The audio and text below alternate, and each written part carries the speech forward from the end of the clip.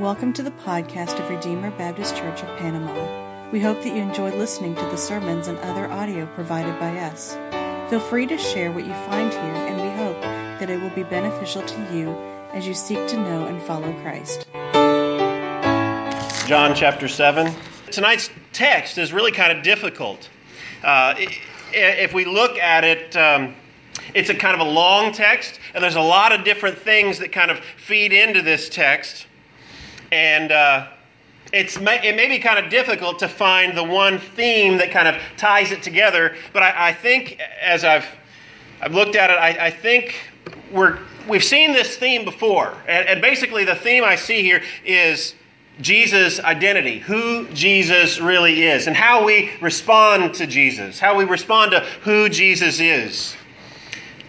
Jesus is the Son of God. Jesus is the Word that was made flesh. Jesus is the bread of life. Jesus is the water of life.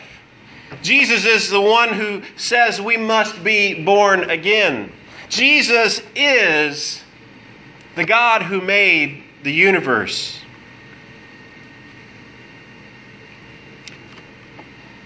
And with who he was, many people they responded in different ways. Some of them rejected him. Some thought he was crazy. Some thought, well, if you're who you say you are, then why don't you do it this way? Isn't that how we think about God? We think if you're really there, why don't you do it my way? Right? His brothers treated him this way here in this text. Let's go ahead and read what our text says this evening. John chapter 7, beginning in verse 1. After this, Jesus went about in Galilee. He would not go about in Judea, because the Jews were seeking to kill him. Now the Jews' feast of booths was at hand. So his brothers said to him, "Leave here and go to Judea, that your disciples also may see the works that you are doing. For no one works in secret if he seeks to be known openly. If you do these things, show yourself to the world." For not even his brothers believed in him. Jesus said to them, "My time has not yet come, but your time is always here. The world cannot hate you, but it hates me because I testify about it that its works are evil. You go up to the feast. I'm not going up to the feast, for my time has not yet fully come." After this saying, he remained in Galilee. But after his brothers had gone up to the feast, then he also went up, but not publicly, but in private. The Jews were looking for him at the feast and saying, "Where is he?" And there was much muttering about him among the people. While some said, "He's a good man." Others said, "No, he's leading people astray." Yet for fear of the Jews, no one spoke openly of him. About the middle of the feast, Jesus went up into the temple and began teaching. The Jews therefore marveled, saying, "How is it that this man has learning when he's never studied?" So Jesus answered them, "My teaching is not mine, but his who sent me. If anyone's will is to do God's will, he will know whether the teaching is from God or whether I am speaking on my own authority. The one who speaks on his own authority seeks his own glory, but the one who seeks the glory of him who sent him is true, and in him there is no falsehood. Has not Moses given you the law? Yet none of you keeps the law. Why do you seek to kill me?" The crowd answered, "You have a demon. Who's seeking to kill you?" Jesus answered them, "I did one work, and you all marvel at it. Moses gave you circumcision. Not that it is from Moses, but from the fathers. And you circumcise a man on the Sabbath. If on the Sabbath a man receives circumcision, so that the law of Moses may not be broken, are you angry with me because on the Sabbath I made a man's whole body well? Do not judge by appearances, but judge with righteous judgment. Let's pray. Father, we need you tonight. We need you to speak to us from your word. Lord, help me, strengthen me. I'm weak. I need your grace. Father, give us ears to hear.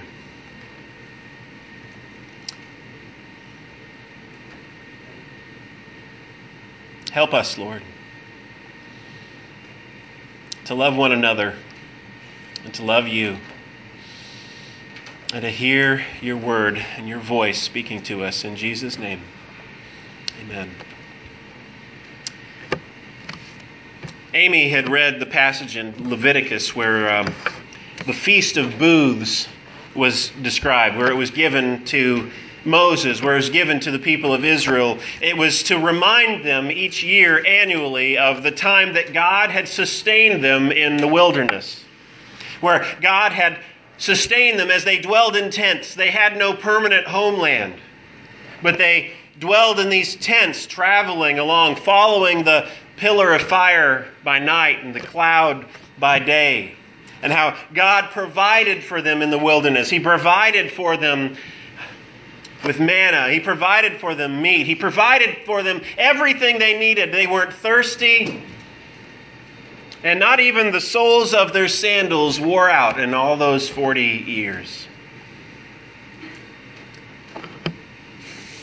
They were to celebrate this annually to remember God's faithfulness, God's leading them through the wilderness. Well, at this time, Jesus was with his brothers.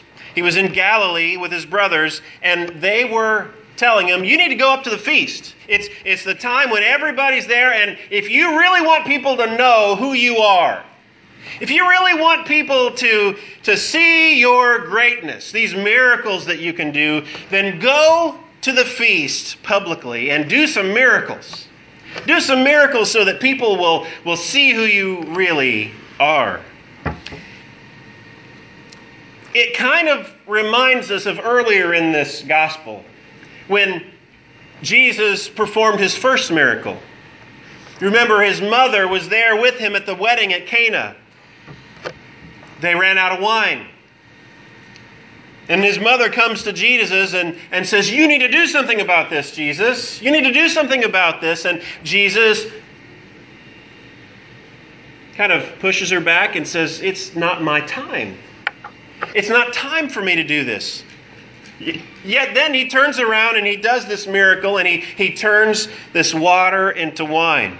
Here, his brothers are kind of doing the same thing. You know, everybody says you're a great person. Everybody says you're doing all these miracles.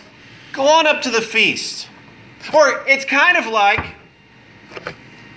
the temptation of Satan. When in the other Gospels, you remember Satan tempted Jesus in the wilderness to go up on the pinnacle of the temple and jump down, and he would have this miraculous entrance, and all the people would love him because he wouldn't die. He'd fall from the Temple Mount, and he'd be okay.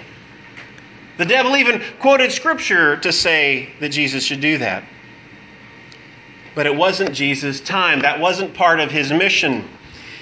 His brothers were tempting him, so to speak, to go out and proclaim how great he was by doing these miracles so that people would believe, but it wasn't his time. His brothers said, for no one works in secret if he seeks to be known openly. If you do these things, show yourself to the world. It makes sense, doesn't it? If Jesus could really do all those things, it makes sense with our logic. Go out there and show everybody what you can do. But it wasn't our logic Jesus was using. It wasn't the logic of the world. It was Jesus not trying to draw attention to himself, but to do what the Father had sent him to do. says after that, for not even his brothers believed in him. Apparently, they believed that he could do these miracles. Maybe they'd seen them themselves, but they didn't believe in him.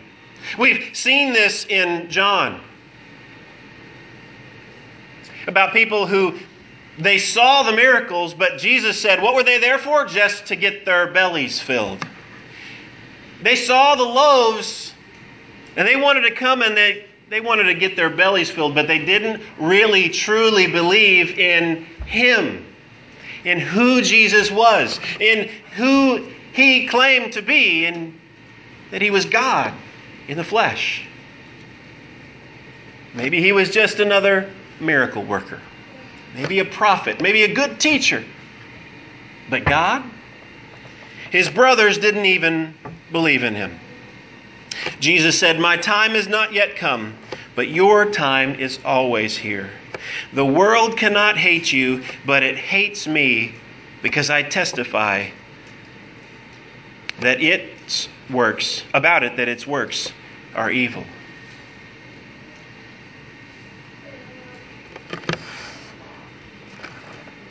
Jesus here again, he's saying his time hasn't come yet. It's not part of his mission to go and just do all these miraculous things at the feast so that people would love him and adore him at that time.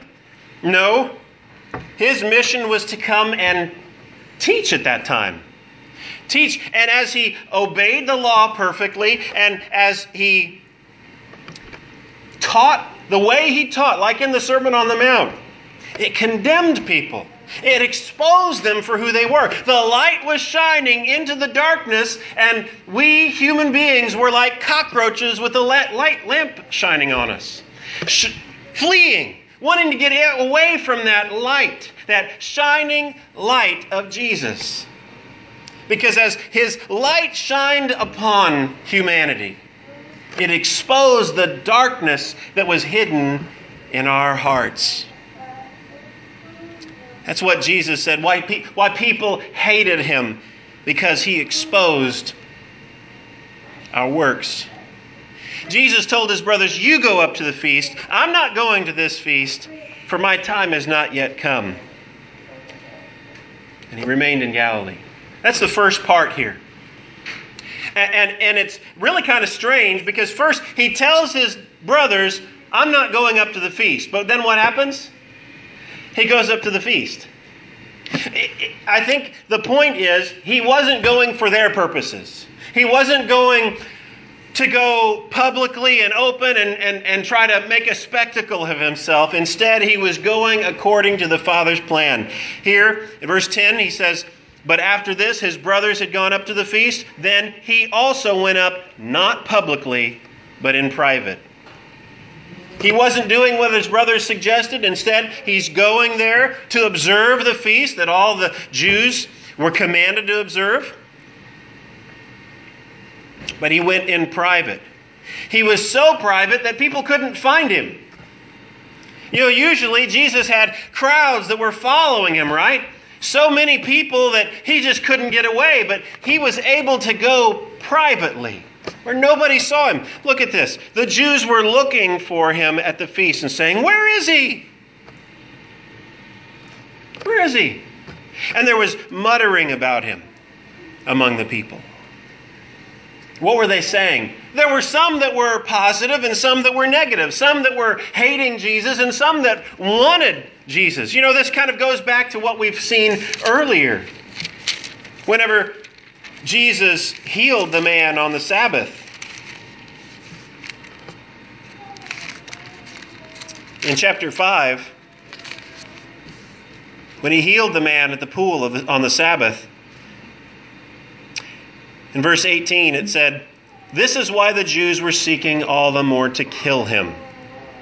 Because not only was he breaking the Sabbath, but he was even calling God his own Father, making himself equal with God. They saw him as a Sabbath breaker. They saw him as claiming to be God, even though they didn't think that he was. They thought he was blasphemous for that, and so they wanted to kill him. And yet, also in chapter 6, whenever Jesus fed the 5,000, if you could look to the end of that, when he fed the 5,000, he went away because the people loved him so much. Verse 15 said, perceiving that they were about to come and take him by force and make him king, Jesus withdrew again to the mountain by himself. So you can imagine these two groups, one that was wanting to kill Jesus, the other that wanted to just make him king or something. Both of them completely clueless to what Jesus' mission really was. Both of them having two different attitudes about who he was. They were muttering. Some said, he's a good man. He hasn't done anything wrong. He's doing these miracles. He's healing people. He's a great person.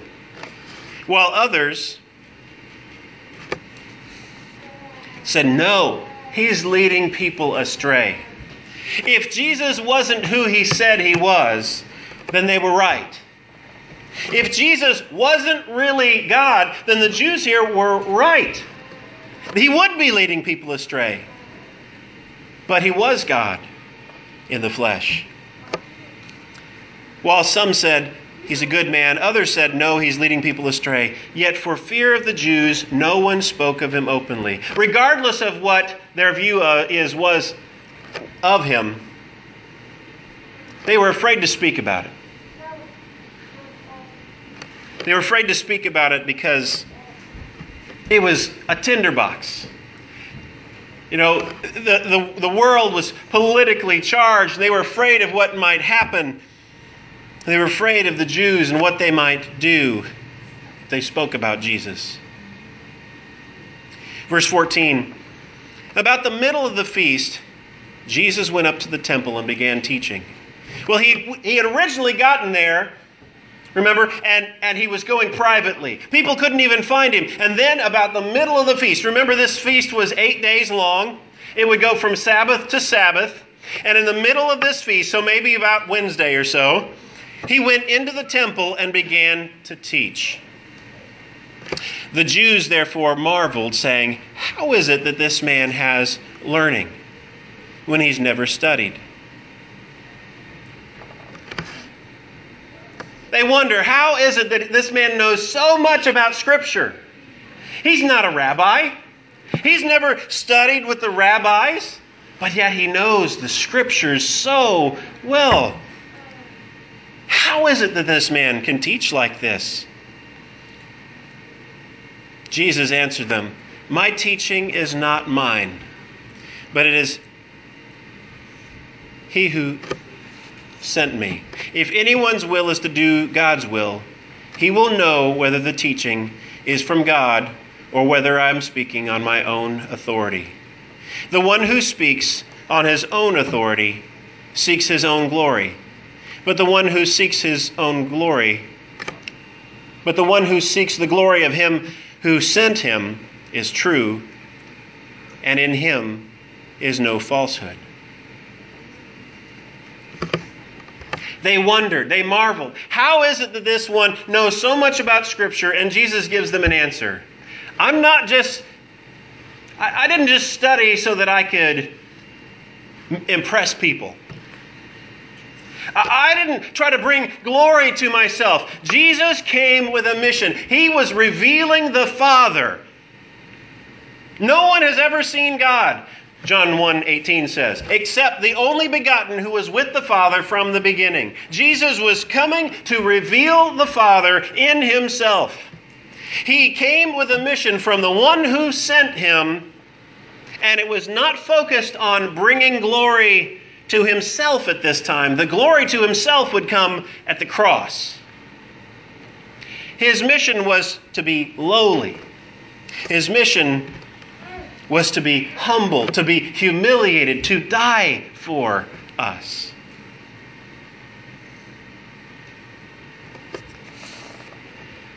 It says something about human teachers as well.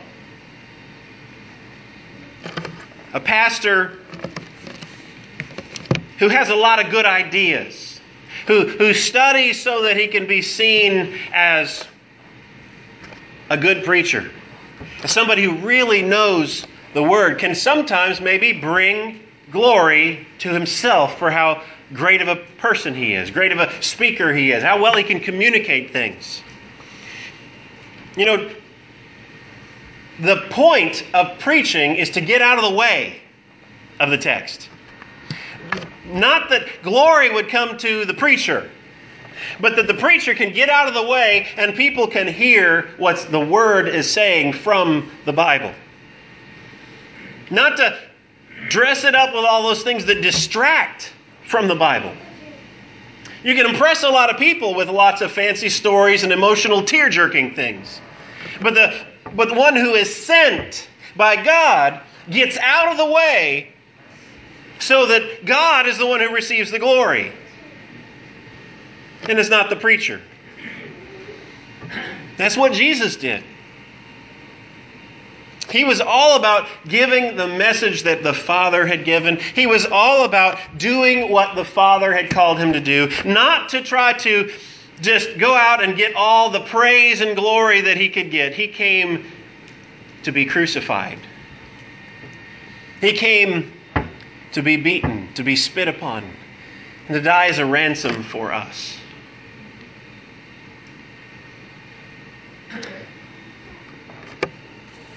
Then Jesus said, "Has not Moses given you the law? Yet none of you keeps the law. Why do you seek to kill me?" Well, that seems to be coming out of nowhere, doesn't it? And the people thought the same thing. Why do you seek to... Why were they weren't saying we want to kill you or anything like that. Why did Jesus say that? Why do you seek to kill me? Verse 20, the crowd answered, "You have a demon." Basically, "You're nuts, Jesus. You're crazy. You must have a demon or something. How could you say we're trying to kill you?" Yet Jesus knew their hearts. The scripture told us earlier, they'd been trying to kill him ever since he healed that man by the pool. They said, "Who's seeking to kill you?"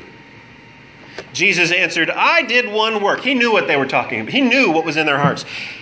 "I did one work." That's talking about the man who was healed by the pool. "I did one work, and you all marvel at it.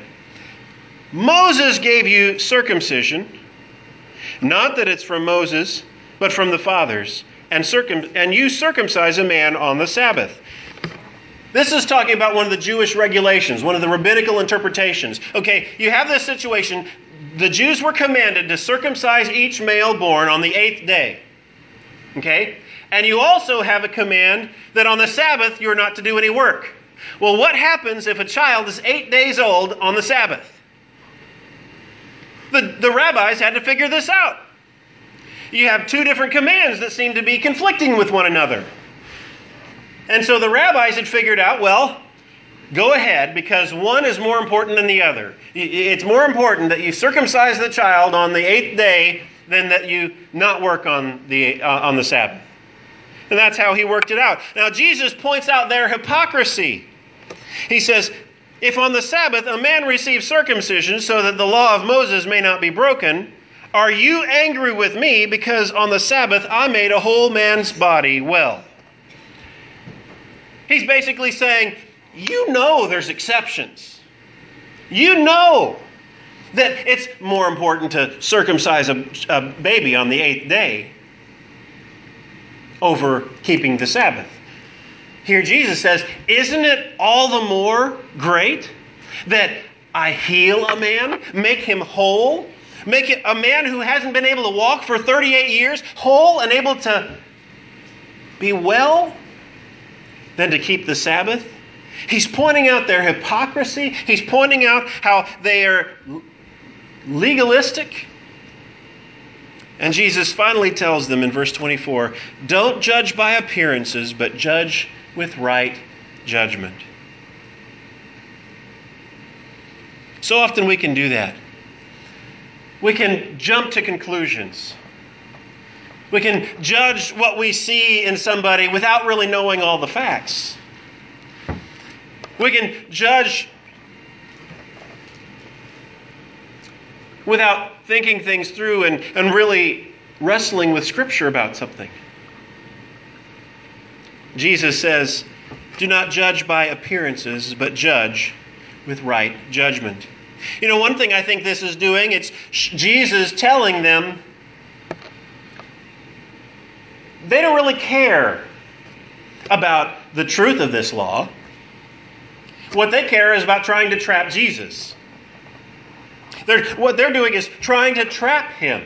They didn't like how much popularity Jesus was getting. They didn't like that he was leading, that they thought he was leading people astray. And so this law about the Sabbath, they were using it to trap him. Jesus sees right through them and says, "Don't judge by appearances. Judge with right judgment."